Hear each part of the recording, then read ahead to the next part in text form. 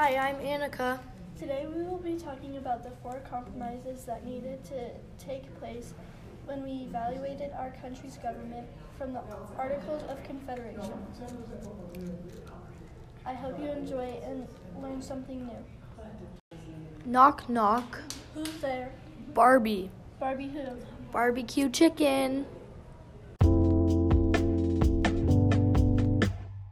Our first topic will be discussing issue 1, where the states and the people didn't know how they would be represented in the new government.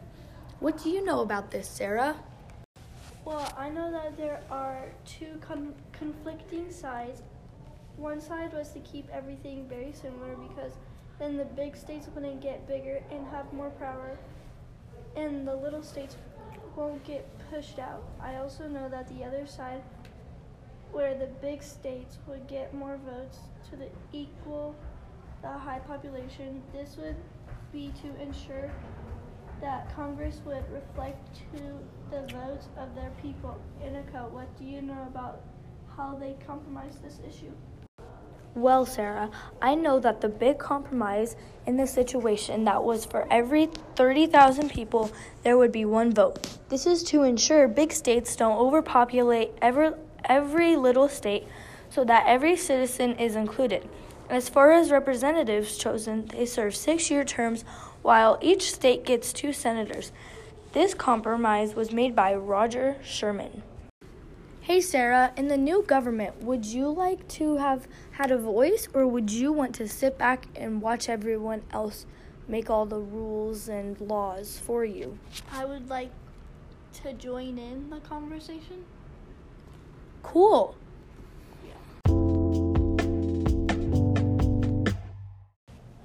Our second topic, we will be discussing issue 2, where slaves were sometimes considered a part of the state's population, as if other slaves were not. What do we know about this, Annika?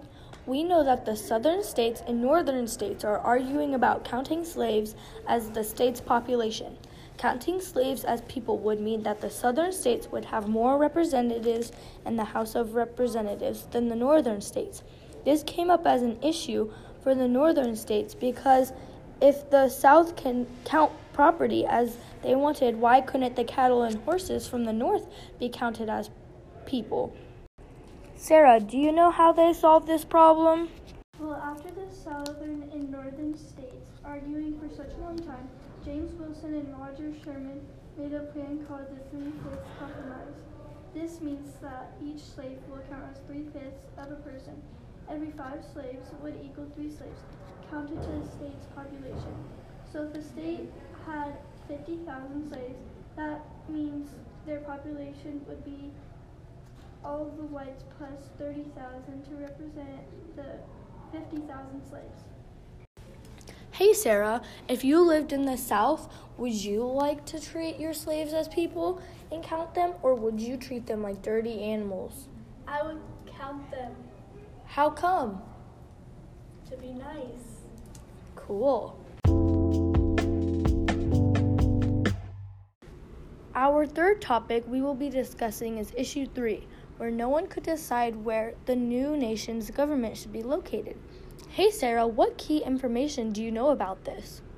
Well, there are 2 major sides, the Alexander Hamilton side and the Thomas Jefferson and James Madison side. The Alexander side wanted the capital to be in New York. Having a capital in New York meant that the North would be favored more, which means they would get their financial plan put through and have the other states help them pay off their war debts.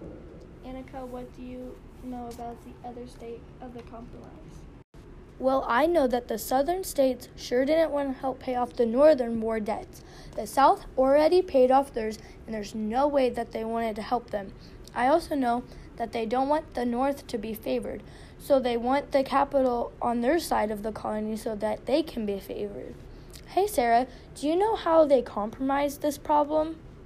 Well, they decided the capital would not be in any state. They decided that no side would be favored over the other. The capital did end up being built in the South along the Potomac River between Maryland and Virginia. Also, since the capital was built more into the South side, they decided to help the North with the war debt. Our fourth topic will be about issue 4, where people wanted to be reassured that this new strong government will not abuse its power and infringe on the rights of people. Annika, what do you know about the two conflicting sides of this issue? Well, Sarah, I know that the two sides were Federalists and Anti-Federalists.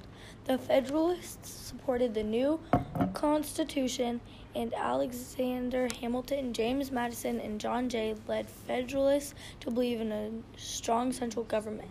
The three men wrote 85 essays known as the Federalist Papers to support the new passage of the new Constitution. On the other side, the Anti-Federalists believed that the Constitution had too much power. They wanted the states to have more power than what was given in the Constitution. Thomas Jefferson, Patrick Henry, and George Mason argued that the Constitution needed a list of protections so as the people's rights wouldn't be taken away.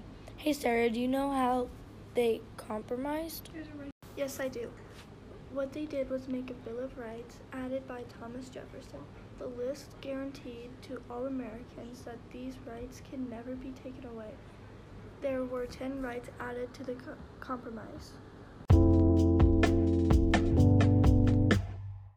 In conclusion, we are very thankful that you spent part of your day listening to our podcast. We hope that you have learned something new and enjoyed listening. If you want to hear more about the Articles of Confederation being changed to the 4 compromises, then go check out Mariah and Hunter's podcast for more great information. We thank you for listening and have a good day.